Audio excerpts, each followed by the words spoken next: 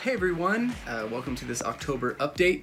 And first of all, whole family's back and running. Last month we told you we had COVID back in September, so great to be out of that environment and situation, and all three of us are doing great.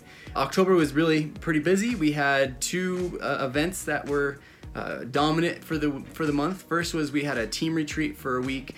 Our team, which is another couple, the Swope, Steve and Becky Swope, and then Bree's mom, Donnell, who is actually our admin now, who all came here to Colorado Springs, and we rented a facility to do a couple days of intense meetings and planning for our next year. We really focused in, we were inspired by our book called The Power of Moments, Chip Heath and Dan Heath. Great book, and really helped us to focus in on the fact that we only have typically moments with our families, our MKs with our families, our parents.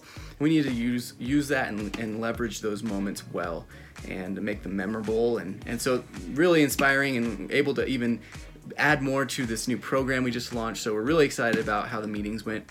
Then Bree, Sienna, and I headed out to California. We were out there for a short time visiting a church out there, as well as some supporters and some of Bree's family. And then we also had a birth family visit with Sienna's birth family. So super fun and quick, but good time over there. For November, we're just looking forward to some being home time. We kind of finished with the travel season that was spring, summer, and fall.